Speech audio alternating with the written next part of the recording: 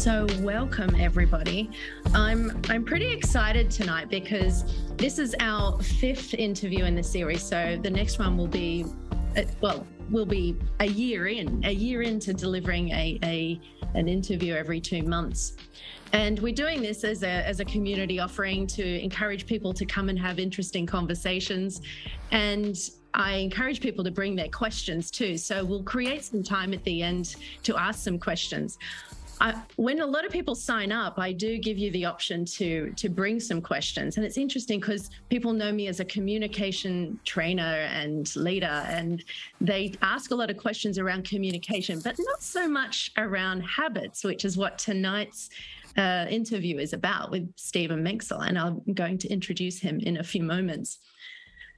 But I wanted to start by just saying that the habit journey, I think a lot of people are on this journey because Atomic Habits was a book that's been so popular. And we actually do run a book club, or we ran a book club, and now it's more like a bring something that you've read group.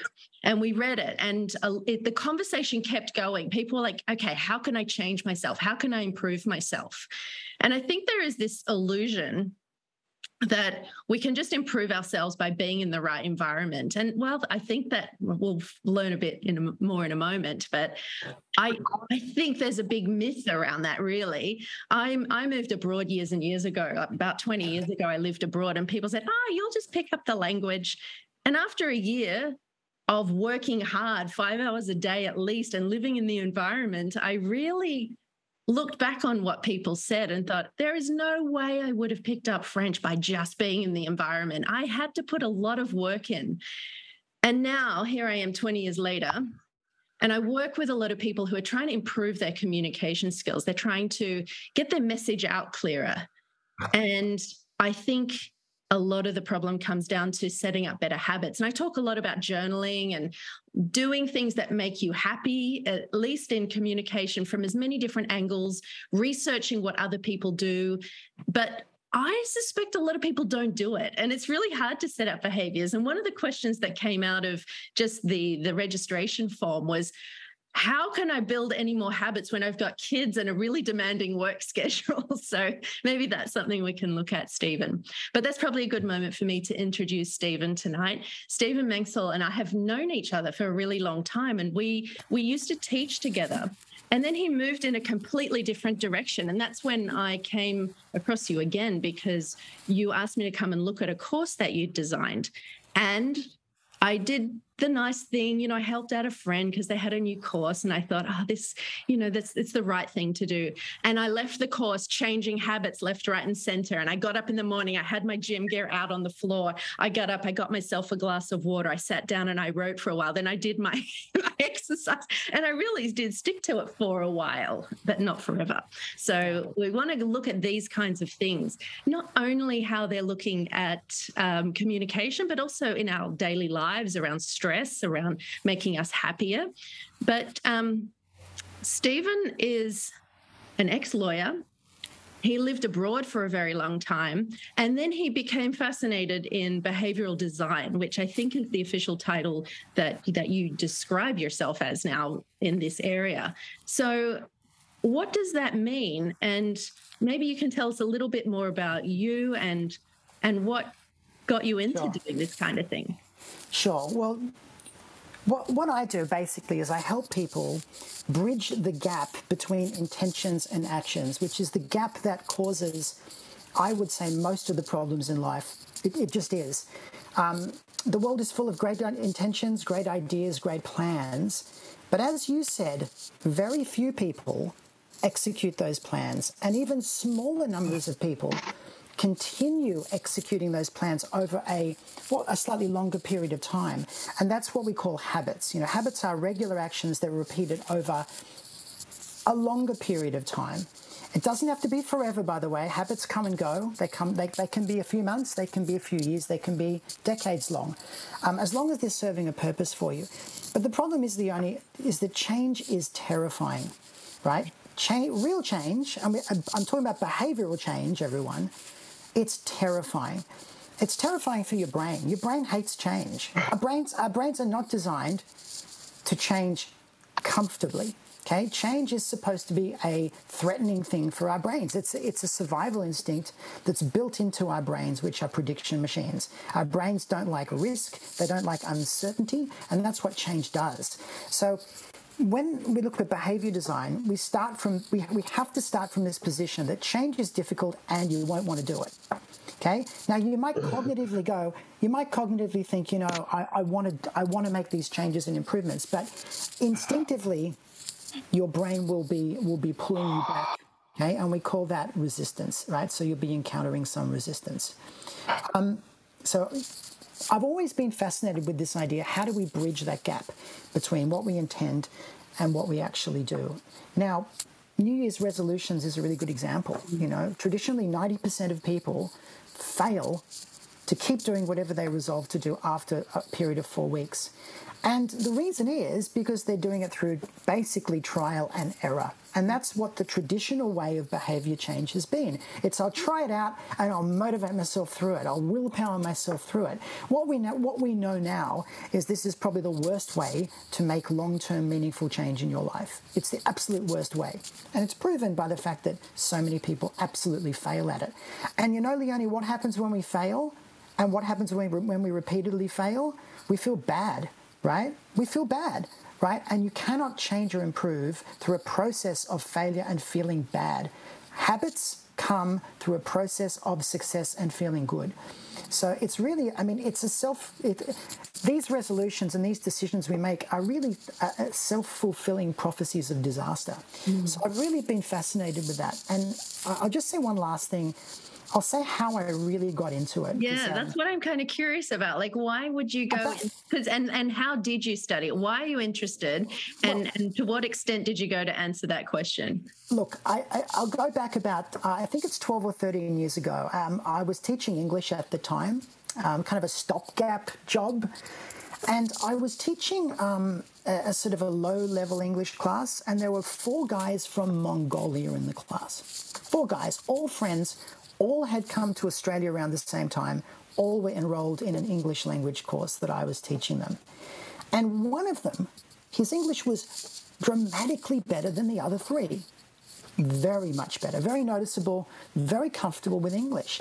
And I would talk to this guy and I would try and find out how he was so much better. I thought, you must have spent time in an English-speaking country, or, there's something about you.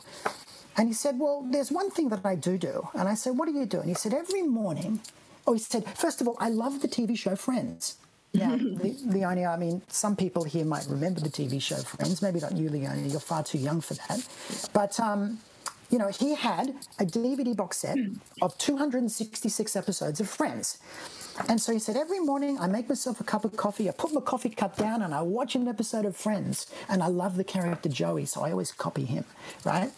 And this story stuck in my head. And it stuck in my head for one reason. And it's not what he did. It's not watching Friends. It's how he did it. Because how he did it enabled him to form a consistent, easy, and enjoyable habit of exposing himself to regular native English. And his friends didn't. His friends didn't do it. Right? And we saw the results. He was happy. He loved English. He was very comfortable in English, and his friends were very jealous of him. But this guy, 13 years ago, put something in my head, right? Because I looked at him and I went, God, it's so easy for you. How did you do it? Not what, because we all know that doing stuff we love is good, but how did you create that habit so easily and effectively? And that started me on the journey where I am today. Yeah, I think there's something about getting obsessed with things. A lot of people I work with, they struggle with writing for business, and they've got to write all the time, and they're sending emails and writing reports, and how do I structure my report? And they hate writing. And I think you can decide to love something even if you don't instinctively. What do you think about that as a way to learn something? What we know about habits is that you can't really form a habit around something you don't like. So, a lot of people, habits have a bad reputation. habits have a bad name. When I say the word habit to all of you, what do you think? You think of bad habits. You think of addiction. You think of struggle. You think of persisting for a long, long time, right? I've got a habit. It's not a good thing. You think of climbing that habit mountain, maybe get the, that's crazy. That's the madness. That's the mad way of trying to build a habit. We know this now through research, okay? We know. Because habits form around things that we enjoy. So if you want to, first of all, when people say, I want to form a writing habit, I get very worried because I wonder what is the motive for that. So habits should be joined to authentic goals, always, always.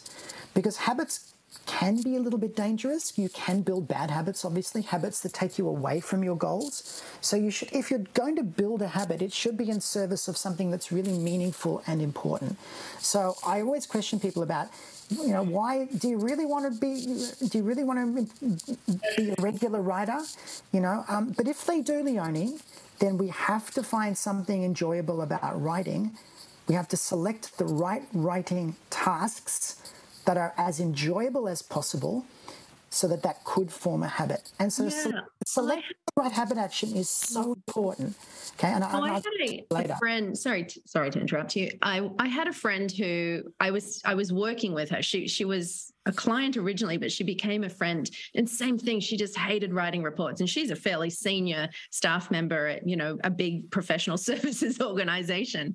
And I said to her, can you just write me a story about what you did yesterday? Or can you write me just something that you're interested in and email it to me and write to me because I'm your friend? Like, tell me something about you that I don't know. And even that was really hard for her, but she could see that, there was something that was at least more pleasurable in that than writing a report.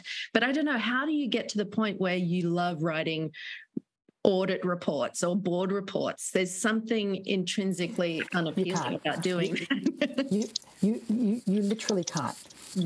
But if you have to do something like that, what we can do is you can build what we call a trigger habit. That means that when it comes to doing things that we don't actually love to do, it's the beginning that causes the problem. What you normally find is when you start to write the report and you're into it, you can actually write half an hour, and, you'll do it. I said to people the other day, look, if I could click my fingers and I could transport you at 6 o'clock in the morning to a gym class at the gym, fully dressed, in the middle of the class, you'll probably do it. It's the getting dressed, it's the getting there that's the problem, right? Yeah. It's called initiation friction. So what we find is that when you're actually in the writing of the report, it's not too bad. It's that starting. So we can build up what we call initiation habits, which is you get a trigger and before you know it, you've started writing that report, right? And when you start, you're likely to keep going for 20 minutes. No one's going to really love that 20 minutes. No one's going to say, what's your habit? I just write audit reports all day. It's not really something that many people can build it up as a habit, but you can certainly initiate it. You can certainly get yourself in there automatically. You can kind of trick yourself into it. Yeah, I think one thing I love talking about is the CFD, and it's the crappy first draft. Some people say it in a slightly less polite way. And when I read about writing, they talk about the SFD. But the CFD, crappy first draft, just get something down. And I can feel myself and I consider myself a pretty good writer, but still there's that apprehension at the beginning. And I think, look, and I actually bought myself a really nice tablet just so that I can write freely on a device that was pleasurable to be in my hands. And I thought that was my gift to myself so that I could build a habit of writing. And I think even if you're writing a report, just to go, okay, this is what I know about this client. This is what I'd like to say to them. This is what I'd like them to feel after reading my report, I think can kind of get you into that mode. Well, I'll tell you about myself at the moment. At the moment, I'm halfway through my latest university degree, which I seem to do one every decade. So I'm halfway through an MBA at the moment, and this is a self-paced degree. There are no due dates. There's no end date. There are no classes to attend, right? So I'm literally on my own, right? And the only limitation I have to finish this MBA within 5 years of starting it, but there is no due date for anything. So you can imagine I've had to really build habits to get me to do it. Otherwise, I just won't do it, right? So I've built up this whole ecosystem of habits to trigger me and prompt me to be continually engaging with it and writing. And it's been really intriguing because we are all governed by habit. The way we are communicating now, you and me, this is habitual. The way we learn is habitual, right? So I'm doing my MBA. My last degree was another master's, 11 years ago. And I find that I'm approaching my current MBA with the same habits that I was using 11 years ago, which don't work because 11 years ago I was attending classes and doing assignments with due dates. It's very different. So I've had to create new habits. One habit that I have, a learning habit, is exactly what you said. I am unable to do the crappy first draft. Everything for me must be perfect. And if it's not an HD, I'm a failure. Yeah. That's my habit of learning. And that was from when I was 17, 18, when I first started uni. I have had to change that habit dramatically to do what you've said. Crappy first drafts, get it done. I do a lot of my writing now while I'm out walking. Tell me more. I do a lot of writing now, dictating while I'm walking. Yeah, right. Because that for me is enjoyable. So what I'll do, and look, obviously, it's quite easy for me. I'm a bit of a natural talker, so I will basically go for a 20-minute walk, and while I'm walking, I'll have my dictation on my iPhone, and I'll just be talking, right, kind of in paragraphs about the topic. Half my assignments are what called reflective practices anyway, so they're kind of stories, like 3,000-word stories anyway. So I find that, and then all I have to do is come back and edit it. And when I edit it, I put my headphones on, listen to my favorite music. So that way I get around this thing of like I don't like sitting and writing too much, like typing. And if you've got some money, you could even outsource that. That's true. That's true. Okay, I want to come back to BJ Fogg and why did you said you became interested in habits, but then how did you end up studying under one of the greats? And who is he? Yeah, who is he? Well, as I said, I've always been interested in behavior, always been experimenting on myself. But it was through Atomic Habits, actually. So Atomic Habits came out, I think, towards the end of 2018. And, I'd read a lot of habit books before that one. And I picked it up, didn't know much about it, read it, and I went, this is fantastic. And it was fantastic because when I read it, it explained that guy, Mongolian guy, 13 years ago. It explained it to a T, right? He made it really obvious with the coffee. He made it really easy, right? And he made it enjoyable, right? And I went, gosh, thank you, James Clear. You have explained habits to me. And then I saw in the book that he'd thanked BJ Fogg, and I'd heard about BJ Fogg in behavioral science circles, and then and as it happened, 6 months or a year after James's book, BJ released his book called Tiny Habits. And so I read Tiny Habits and I was blown away because James Clear had studied under BJ. He'd done a small course with BJ, basically took BJ's more academic style material, a little bit academic, and James had translated it into something that was more, kind of a little bit easier to follow. So I contacted BJ. He said, come and do my course and become a Tiny Habits trainer. Showed up for 4 months at 4 a.m. online because, it's the time difference, and did 3 hours every week.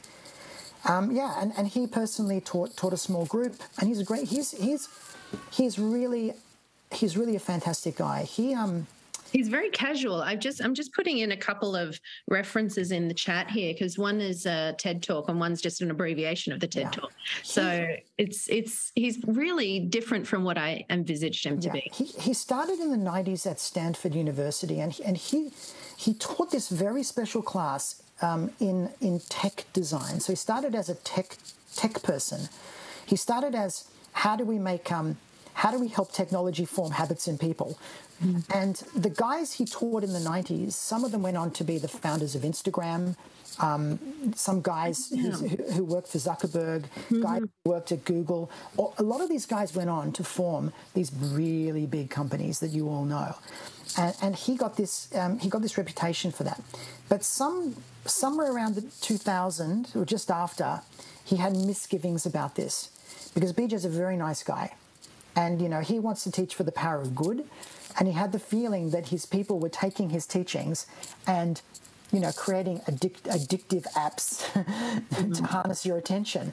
So he decided to actually devote himself after that to creating positive changes and habits in people. Great guy. Great guy. So I remember you telling me another time about some other habits you have, like even in your relationships and building better relationships with your wife and even happiness. Can you tell us a bit about those? Yeah, sure. Look, I'll say this again to all of you. We are habit machines. We are creatures of habit. That's why we say it. You have hundreds and hundreds of existing habits that you practice on a regular basis, and most of them you're just totally unaware of. From the moment you open your eyes, you are governed by habits, okay? Up to 50% of all your daily actions are what we would classify as habits. So you can imagine the day is just full of them. And so when I started studying habits, I just began to become more aware of these. And you're able to start to manipulate them a little bit. It's all about becoming intentional and mindful a little bit more about your actions. So, for example, I'll share this. It's, you mentioned relationships. I wasn't communicating as often and as generously as I could have with my significant other. So I decided, whenever I walk in the door and I hang up my keys, because I always put my keys in a certain place, right? I then go to my wife and I say something that I value about her, or that I appreciate about her. Okay. Now, if she's not at home, I don't do it. But if she's at home, I find her and I say, thank you so much for this. I really appreciate it. Okay. And it is. And that is, you can mute, yeah. And that is genuine, by the way. It is genuine, but it's the initiation, it's the starting of it, which is automated.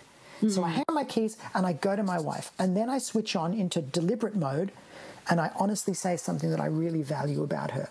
Dramatically changed my relationship. And if I hadn't... What change did you see? What change did you see in her? I mean...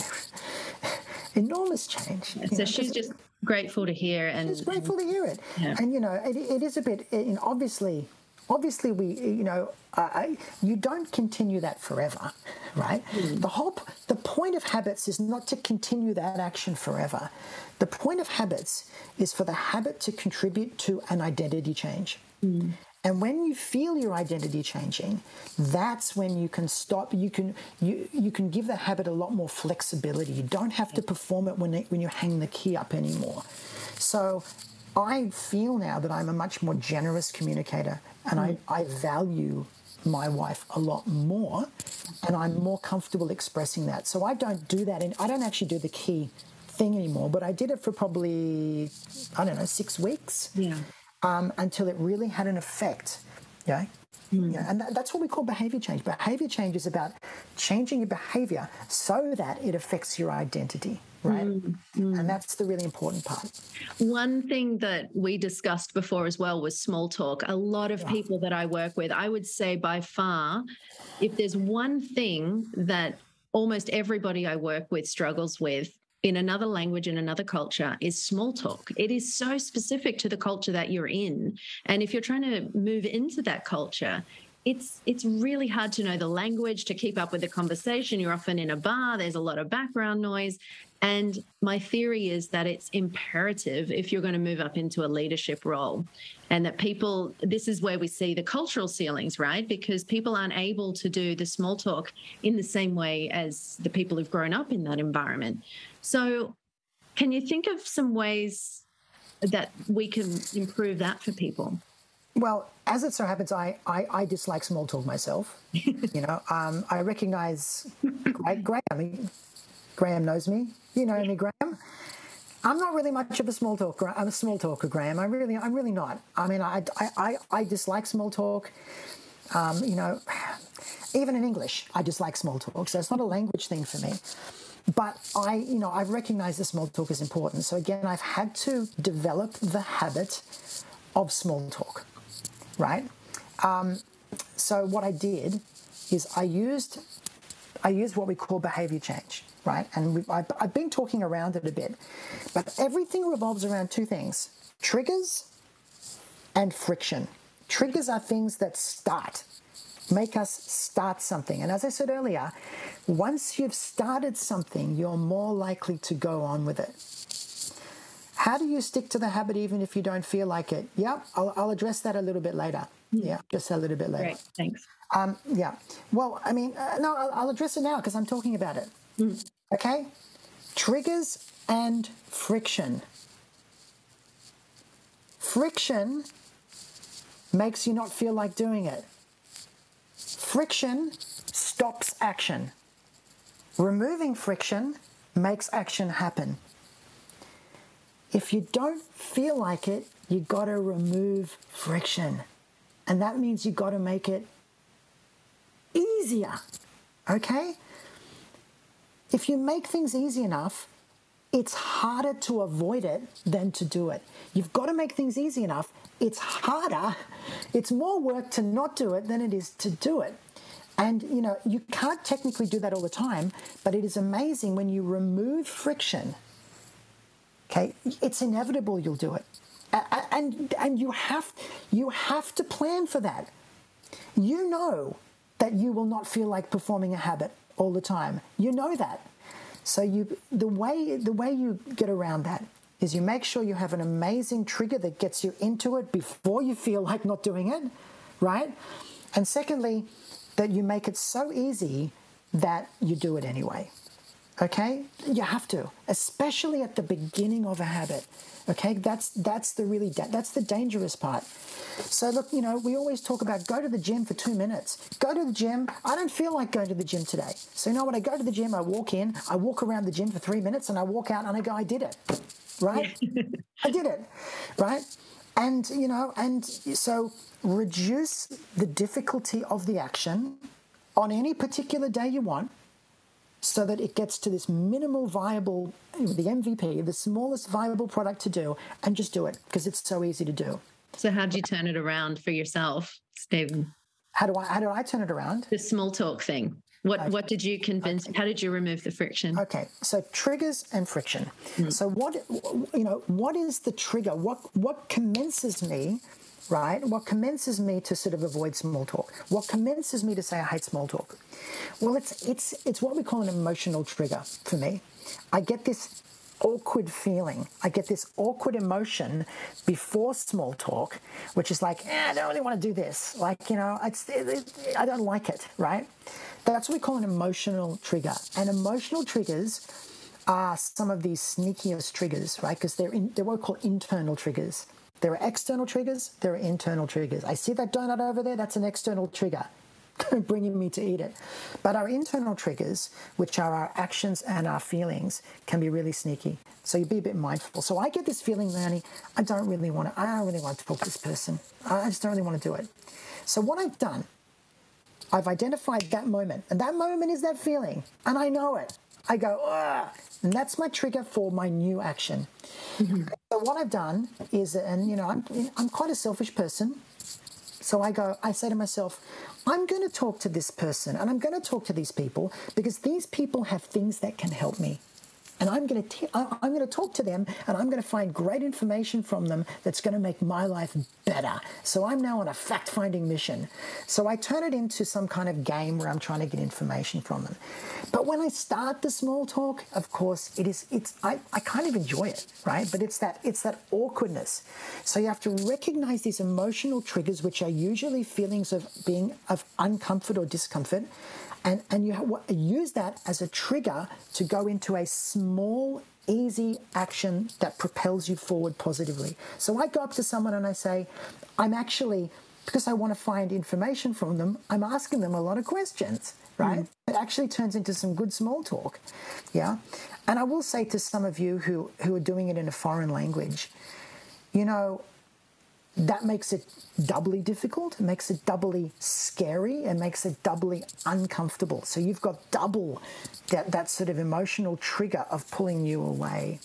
But use that to tell yourself, I'm really interesting because I'm different, you know? So if you're from France and you're going to talk to a group of English people, go, I'm different. People are going to be interested in me. You know, I'm bringing something unique, right? Yeah. So it's really training yourself to behave, to act when you get these discomforting triggers. Yeah, I feel like whether it's presenting or small talk, or generally when there's some pressure to speak in a certain environment, I have observed that people, and probably even in myself, that there's a lot of pressure on me to perform. And if someone wants me to do a dance, perform, to sing a song, I'm terrified. But as soon as I removed that and went, okay, I'm not actually here for myself, I'm here for the other person, then that allowed me to really relax. So I'm not here presenting me tonight.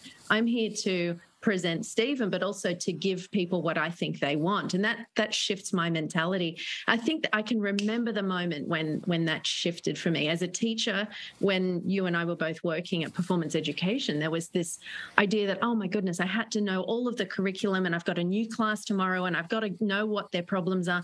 And I just stopped. And I thought, I'm just going to spend the first hour asking them questions and understanding what their challenges are. And I've got a lot of knowledge. I can probably handle a lot of their questions just before we even get into the curriculum. And I think that I try and share that with people, but I think it's a very felt experience on my behalf. And I wonder how, we can, I guess it is learning what your own trigger is. And my friction was that, I have to perform and I'm scared of performing. But my trigger was I can help people by just listening to what's going on for them and what their challenges are. And that was mind-blowingly different for me from that point onwards. I still get nervous at times, but I just remind myself that I'm here to serve other people. I'm here to help someone else. And that is a lifesaver for me. Yeah, and BJ often talks about getting the small wins, getting that really small win and allowing yourself to feel successful. Yeah. So, so going up to someone saying, hi, I'm Stephen, what's your name, right? And allowing yourself to feel a feeling of a success, because that's what creates habits, right? Habits are created around a feeling of positivity. So trigger, I feel uncomfortable. I don't want to talk to this guy. Who's this guy? What's his name? Graham. I don't want to talk to him. Oh, God. Trigger, Graham is an interesting guy, and he's going to help me and give me some great information. Hi, Graham. I'm Stephen. What's your name? Well, imagine he has a name tag. That's why I said Graham.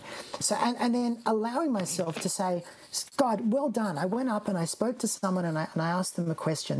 That's a win, right? Smile, that's a win.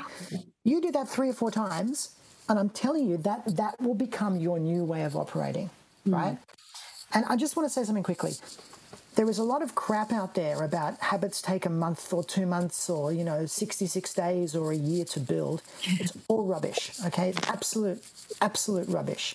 Habits can form in a matter of 2 or 3 days. Anyone who's got children and has seen a child pick up a phone and start to play a video game, and you watch them and you go, oh my God, how are they doing that, right? It's because they're building habits. Like they build habits almost instinctively today, right? So yeah, if you take 66 days to form a habit, then you're trying to form it around something that is not suitable for a habit, or you're doing it the wrong way.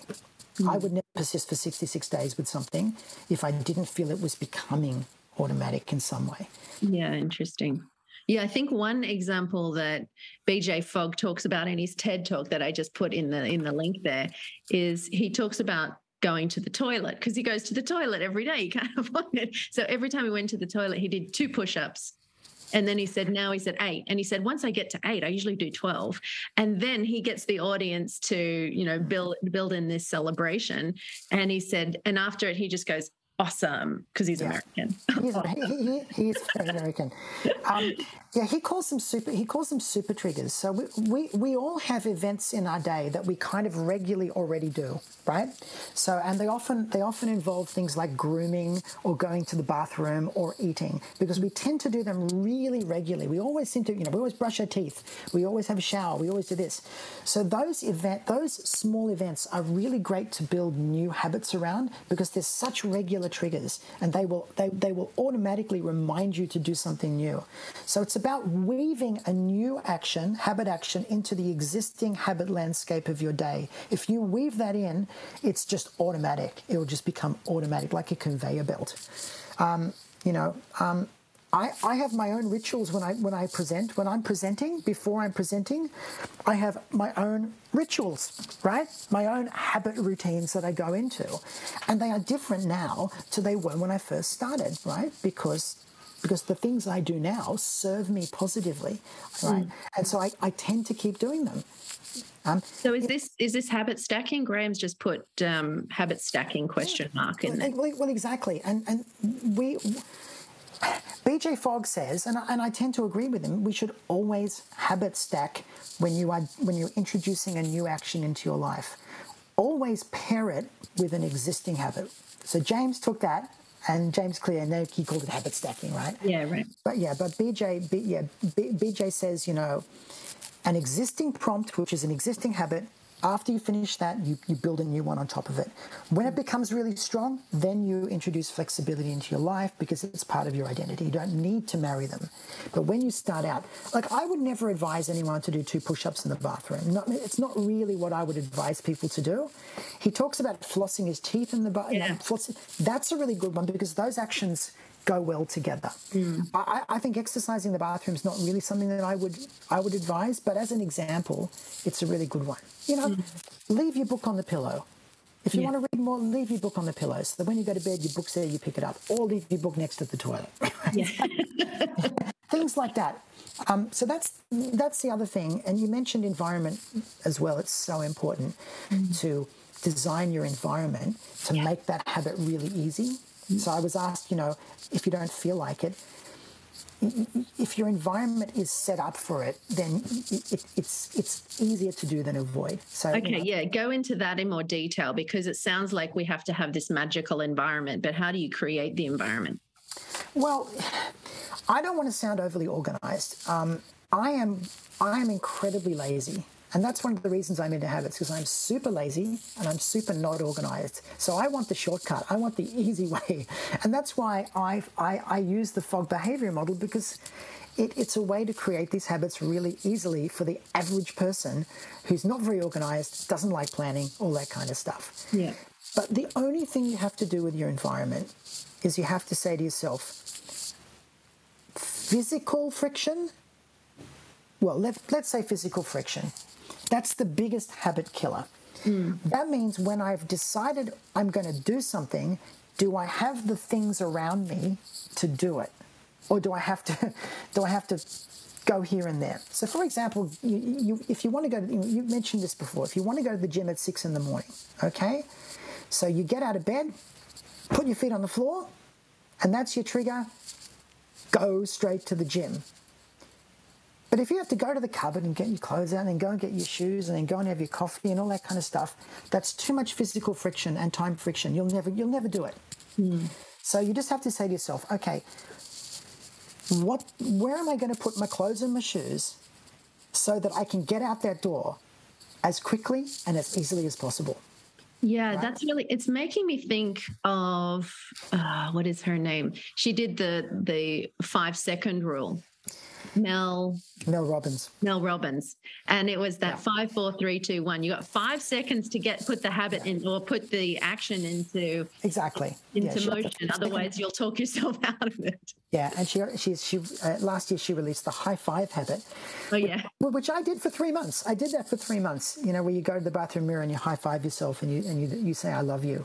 Yeah, I think this is what I'm realizing. Like, I'm pretty good at starting new habits, but I was thinking about something on Sunday night and I thought, okay, I'm going to get up and write about that because I think that could be interesting to put down onto paper. And I went to bed excited to think I'm going to get up and I'm going to allow my brain to think about it through the night and come up with a way to start writing about it. Yeah. Then I slept in, I had a terrible night's sleep. And then I got up and I go for a walk and get a coffee. And so I just did that and I didn't do it. And then I was so mad at myself for not doing it. I was angry at myself. Yeah. And I thought, that's the part I'm really good at doing is telling myself, like punishing myself for not doing something I really wanted to do. Yeah. So, I mean, the awesome doesn't really do it for me, but I think finding something that's positive. Look, I don't do the awesome stuff, but the one thing I do, and I think it's really important, is I generate a feeling, I said this before, I create a feeling of success. Because I say to myself, I've done it, it's now I'm closer to that goal of mine. So even if I go to the gym for 5 minutes, when I walk out, I allow myself to smile and go, good job. I don't have to say good job, but I feel successful, even, because I'm building the habit of going to the gym, even if it's only 5 minutes, right? I'm building the habit of going to the gym, okay? The results will come, but I have to build the habit first. And that's why I keep talking about the formation stage is so important. That's not where the results are. The formation stage is getting used to it. It becomes something that you'd regularly do. Then you can scale it up. Then you can scale an existing habit. You can't start big. It's all about starting small. And just as an example, what you said before, like my wife is a shift worker, so she works in the hospital. She often has to leave at like 4:30 in the morning. So what she does is that all her bags and everything are right next to the front door when she goes to sleep. So when she gets up, she gets changed and she just walks to the front door, picks up her bags and everything and walks out. So that's, it's just a little bit of forethought to get your environment. And I'll say one more thing about environment. Environment also includes your digital environment, and that's really, really important. So the way you set up your computer screens, super important, right? You need to remove friction. If I have to write a paper for my MBA, just opening up a bloody Word document and starting the formatting and all that kind of stuff, I won't do it. It's too much mental friction to get it all done. So when I start a new subject on my MBA, I go to the assessments and I put 2 assessment documents and I put the headings and everything and I have them open on my screen always, so that if I'm writing, I just have to start it. I don't have any friction getting into it. Yeah, that's interesting. Yeah, because it's not only the friction of the negative thought, it's just the friction of time it takes to get into it. Yeah. Because I'll get sidetracked with something else. And I find that I say, I'll just send a WhatsApp message to someone. And then, there's another WhatsApp message. And, what's happening on Instagram? And then before I know it, I've forgotten what I came here. And maybe I should just quickly say what the 4 frictions are, because this is really important. I'll write them into the chat as well. The 4 frictions are physical effort, mental effort, time, and money. Okay. Right? So if you want to make things easier, you make them physically easier. That's the big one. You make them mentally easier. That means not confusing, so or not taxing. Yep. You make them short in time, and you make them cost less. If you want to introduce friction, you introduce any of those 4. Yeah, great. It's what they did with smoking. Like many years ago, when governments found out that smoking was bad, they thought that just by informing people smoking kills you, most people would stop smoking. What happened? Almost no one did. Yeah. It's because, to bridge the intention-action gap with knowledge and information rarely works. What did work? Friction. Friction. Well, 2 things, removing triggers and introducing friction.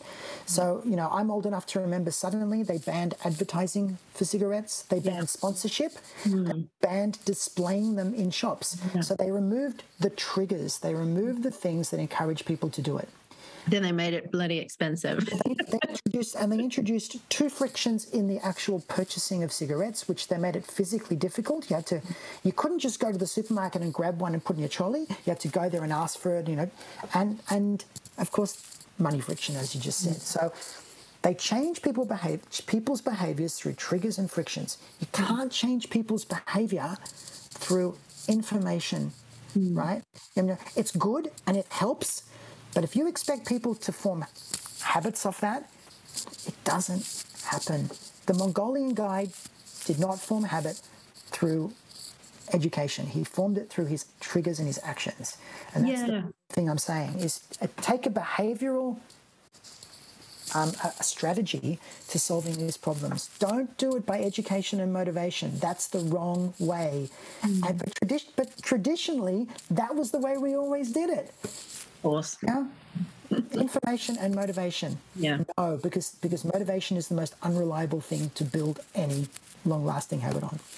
An interesting one is, I think one of the instigators from me reaching out to you to have this interview tonight is a client of mine is really struggling with pronunciation. And after a while, when we've been speaking regularly, she does actually kick into play a little bit better, and she doesn't make the same pronunciation, awkwardness is for want of a better word. But when she doesn't speak for a while, they all come back. And so we're thinking, just getting up every morning and saying something, even just one phrase to really get your mouth moving in the right way, because I'm sure it's just muscular. And I found that helpful. When I lived in France many years ago, if I got up and spoke English, I spoke French the first thing in the day, then my French was quite fluent through most of the day. If I woke up and started speaking English, my French was terrible. And I could move between them pretty easily, but just that psychological switch first thing in the morning, somehow it magically worked for the whole day. So she's trying to implement a habit to do something in English every morning, but she's also going to the gym, and she's also looking after her kids, and she's also running a business in Australia, and she's trying to do a million things. And so I guess that's a good question too. How do I do all of these things how do I add another one to already so many habits? Well, yeah. Well, look, I have a young child as well, and that, again, that's one of the reasons why I implement small and easy new actions, because I have no energy or wish to struggle to make changes in my life. I have to make it easy and fun. So I think you're right. From a language point of view, we have to. The way we speak is some of the most ingrained habits in existence, because we've been speaking in a certain way since we were basically 2 years old. So the way we move our mouth when we're speaking is just so ingrained. To actually change that is incredibly difficult. And I worked in pronunciation for a number of years with this guy who was. Anyway, we worked on the musculature of the mouth. But there's no easy way. There's a reason why speech pathologists really work on that. But you're absolutely right. You have to develop that. She has to develop the habit. So again, we have to make it really small, even 1 minute in the morning, just 1 minute, One phrase even. One phrase. And I would say, I would, for those kind of things, I like to put a habit in what I call empty space. Now, I'll explain this. A day has a lot of what we call these small empty spaces. Now, it might be you go to the bathroom, you turn the shower on, and there's 10 or 15 seconds before you get in because it's too cold. What do you do with that time? Or I'm boiling I'm waiting for the kettle to boil at home. I've got 2 minutes. What do I do with that? What do I do when I get to the bus stop and I got 3 minutes for the bus? These pockets of dead time that are usually very consistent in our days are fantastic for those kind of habits, right? Because not only is this space available for them, it makes you feel good because you're doing something and you're kind of filling empty space. So it has this double thing. Yeah. So for example, I use affirmations. That means I do look in the mirror and I say something nice to myself every day. But I could never do that consistently until I paired it with that 10 seconds waiting for the shower to warm up. Yeah. Because that actually was the best trigger, because I had this 10-second gap. And, that's the perfect time for these things. For your client to be looking in the mirror in the bathroom, you got that 10 to 15 seconds, and you just say that, you say those tongue twisters, or you say those, what are they called, minimal pairs or whatever it is, 5 to 10 times, and you look at your mouth in the mirror so you can visually see that you're making the movements. Yep. Even that 15 seconds in the morning So powerful. And then if she smiles and goes, I did it, gets in the shower, and you get that reward from the shower, it's so powerful, these little dead moments. And you'll find that she'll do it, and you'll find that it'll build up. And you'll find that one day she'll want to scale that. She'll want to scale it. So that would be my suggestion. Make it a real tiny habit. Use that dead space. Look in the mirror and feel good about yourself. Yeah. Yeah, nice. So I've sort of warned everyone that question time is coming. If anyone has any questions, now is a good time to, just start speaking. Just take yourself off mute and ask a question, or pop it into the chat and I'll ask if you want. Just start putting them in there. Does anyone have any right now? I just want to quickly ask, is it Zviko? Because Zviko put that question in the chat box. How do you stick to the habit if you don't feel like it? BJ says that when you start doing a habit, think of it like this. Could I still do this action if I was in bed feeling really sick? On my sickest day in bed, could I still do it? If you go yes, then that is the habit action you start with when you're forming a habit. So, and that's exactly what you were saying. You don't feel like it. I'm sick in bed. The last thing I want to do is do this thing, right? Is read my 2 pages or whatever. But if you feel you could kind of still do it, then that's the level to start with, right? So, and it's counterintuitive. The whole point of this, it's not intuitive to us, okay? It is counterintuitive what I'm saying to all of you, because all of us think, no, it's got to be challenging. It's got to be a little bit difficult. I've got to be achieving something, even from the beginning. No, from the beginning is all about stepping up, showing up. I think this is really good. Sorry, go ahead. Did you have something to say? I did. Thank you for that, Stephen. I also wanted just to follow up on that. Is that the same strategy on a scary habit? So, for example, I work in sales and I hate cold calling because it's scary. But I have to do it. So I end up procrastinating all day. Yeah. Even though everyone else around me, I can see they just do it first thing in the morning. And for me, the hardest thing is to just make that first call. Look, so much has been written about procrastination. I mean, I'm a world champion procrastinator, so I feel like I'm qualified to talk. But, for me, procrastination was very much like my small talk example. It is a very particular emotion for me because I know I reach that moment where I go, I'll do that thing later. And that is the precise moment I build a new trigger. So I've taught myself for scary things like that is that when I recognize that clear emotional trigger of, maybe I'll just do it a bit later, I do it. Like I actually am dialing that number. I'm actually dialing that number and I'm going, what am I doing? Good morning. My name is Vico. I kind of have to almost trick myself into it. But what I'm just saying is just set yourself up. I'm just going to do one call in the morning, right? And of course, if you do it and you feel like doing more, keep going. But you might just say, I'm just going to do when I get that feeling of procrastination, I do one call. I just do one call, and that for me is my feeling of success. And it's also about the friction as well. I wonder, Zviko, if it's comfortable to share with us. Do you know what the friction is? I think it's probably something like the fear of rejection. And also, I work in an open office, so I feel like knowing that people can hear me talk and start the conversation makes it worse. I don't know. It's just a long list, to be honest. Yeah. I mean, cold calling in itself is such a skill.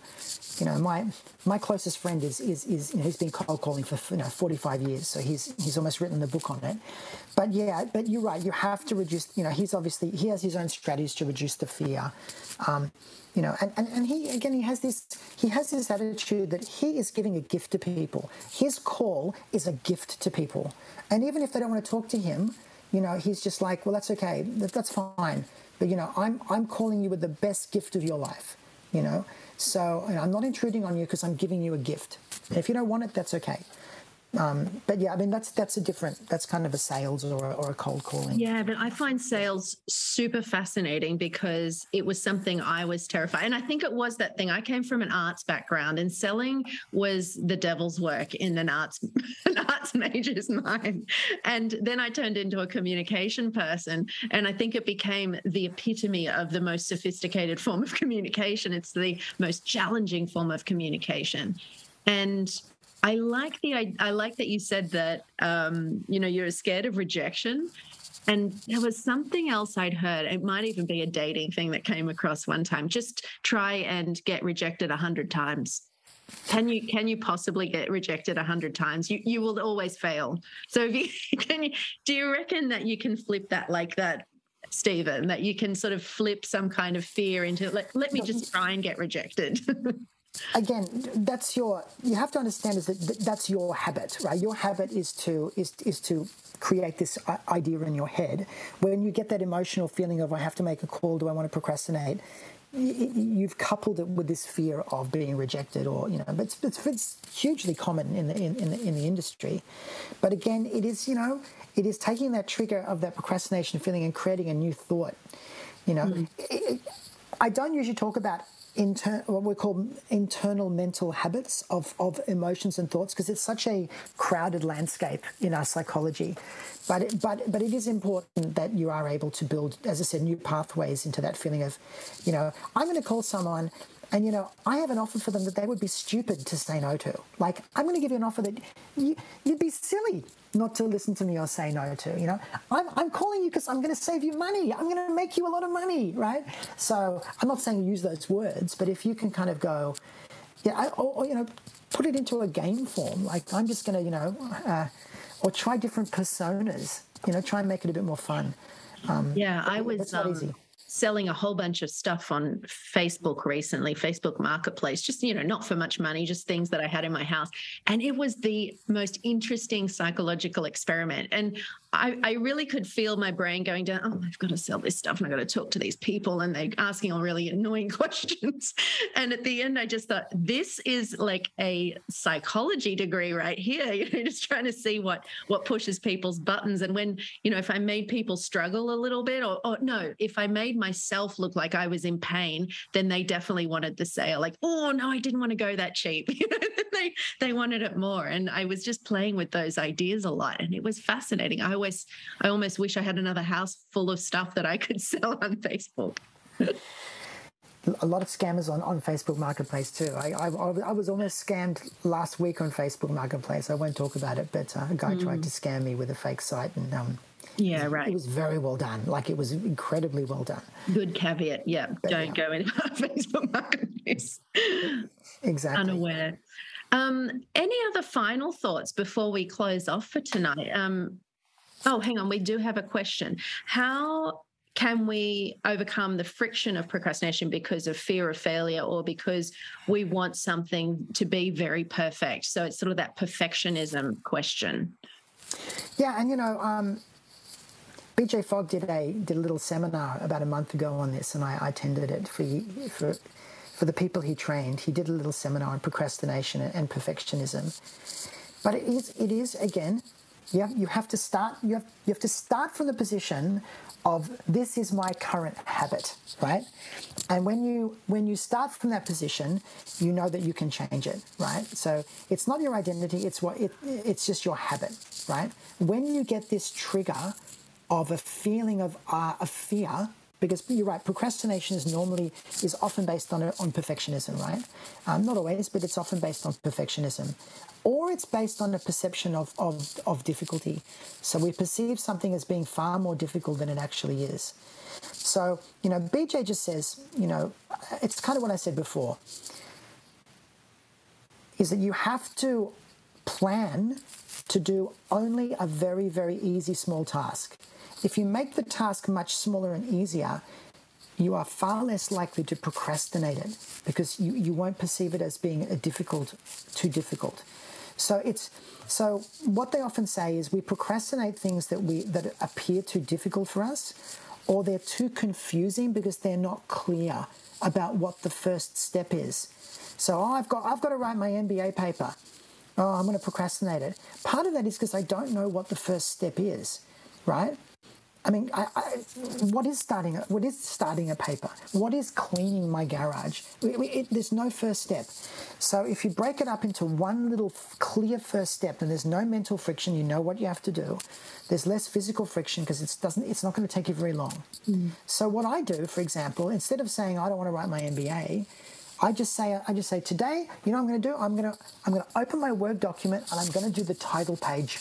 I'm going to write the title page. It's probably like 20 words. And you know what? That's it. Yeah? Yeah, nice. I know this person is a lawyer and struggles in a very highly competitive environment too. Make your bed. I love that comment. Make your bed. Make your bed. And that's exactly right. That's exactly right. And there's another guy, another really famous guy talks about resistance as well. What's his name? Oh, gosh, Pressman. He wrote The War of Art. He's all, Pressfield. Yeah. His books are great too. Do the work. Listen to the voice in your head and do it anyway. Stephen Pressfield, yes. But it really is, it's easy to say just do it, but we can't do it if we're confused about what that step is or it appears to be very daunting. So make it really easy and short and just give yourself a tiny goal and you'll be surprised that you'll probably not do it. Yeah, that's it, The War of Art. The War of Art. And the second one, that was really good too. I think it's called Do the Work or something. Yeah, they're only like 100. Author. They're only like 100 pages, and they're really good. They're really good. Thanks for that. Thank you, Mark. Thank you for reminding me of that. It's really, really good. Stephen, that's an hour. How did we get to the end so quickly? I could talk. I just babbled away. I babbled away. Never stopped. Oh, it's huge. I would love to just ask everybody, what is one habit that you want to start putting into place? Because my mind is just going with so many different things, but maybe that's a good takeaway to leave it on. If you've got one, see if you can put it into practice. Yeah. And I just close by making one comment, and that is, my goal today was just to say to everyone, it's really easy and it's fun, because I am so lazy. I'm just the laziest guy ever. And it's so easy and fun just to create really, really small changes.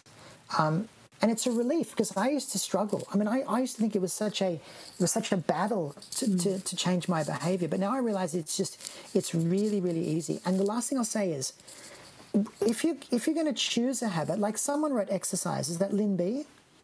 Again, that's not a habit. Exercise is not a habit. It's a goal, right? Because there are many, many, many, many, many, many actions you can do under the umbrella of exercise. The action you choose is really important. And BJ talks about a golden habit. Okay, so if you're selecting, I want to exercise more, or I want to eat better. The golden habit is the one that is effective. So if my exercise goal is because I want to lose weight, then it has to be effective. Okay, playing video games is not going to be effective to lose weight because doing this is not going to be enough, right? It has to be effective, it has to be enjoyable, and it has to be something within your current ability. Those three make it a golden habit. Okay, those three things. Yeah, it's effective in helping me reach a goal. I have the skill set to do it, and I kind of enjoy it. Running, I can run. I kind of enjoy it. And you know what? It's effective at losing weight. That's my habit. Yeah. Right? So when you're thinking of a new action, always think about the closer you can get to those three things, that's the one to choose. Right? Yeah. Those three things. Because I was trying to do 30 seconds of skipping after the toilet and it didn't work because I'm like, I've got to go outside. I can't do that in the bathroom. So I'm going to do it as I leave to walk the dogs in the morning. I'm going to do 30 seconds of skipping. I'm going to leave my skipping rope at the back door. Yeah. And I just say one thing, cleaning up the kitchen after cooking dinner, Tristan, I do that and I just put my headphones on and I've got my favorite playlist and I'm just kind of dancing around the kitchen doing all this, right? And I look forward to it every night. Yeah, right? Cool. Because I made it as enjoyable as I can. He's a muso too. You picked the right accompaniment. Yeah. Awesome. They call that temptation bundling, by the way. It's got a name. Cool. All right. Well, thanks for Stephen, thank you so much. It was so much fun talking. It's a pleasure. Okay, everyone. Nice to meet you all. See you soon. Stay in touch. We'll talk soon. Thanks, guys. Thank you. Bye-bye. Bye-bye. Thanks, Deannie. Bye-bye. Thanks, everyone. Bye. Bye, Stephen. Bye. Bye-bye. Thanks, Tony. Thanks, Stephen. Bye. My pleasure. Thank you. Thanks. Oh, and thank you, Leonie, for having me. Thank you. No, my pleasure. My Look pleasure. at me being such a grateful person. I didn't even thank the host. Oh, my goodness. Crazy.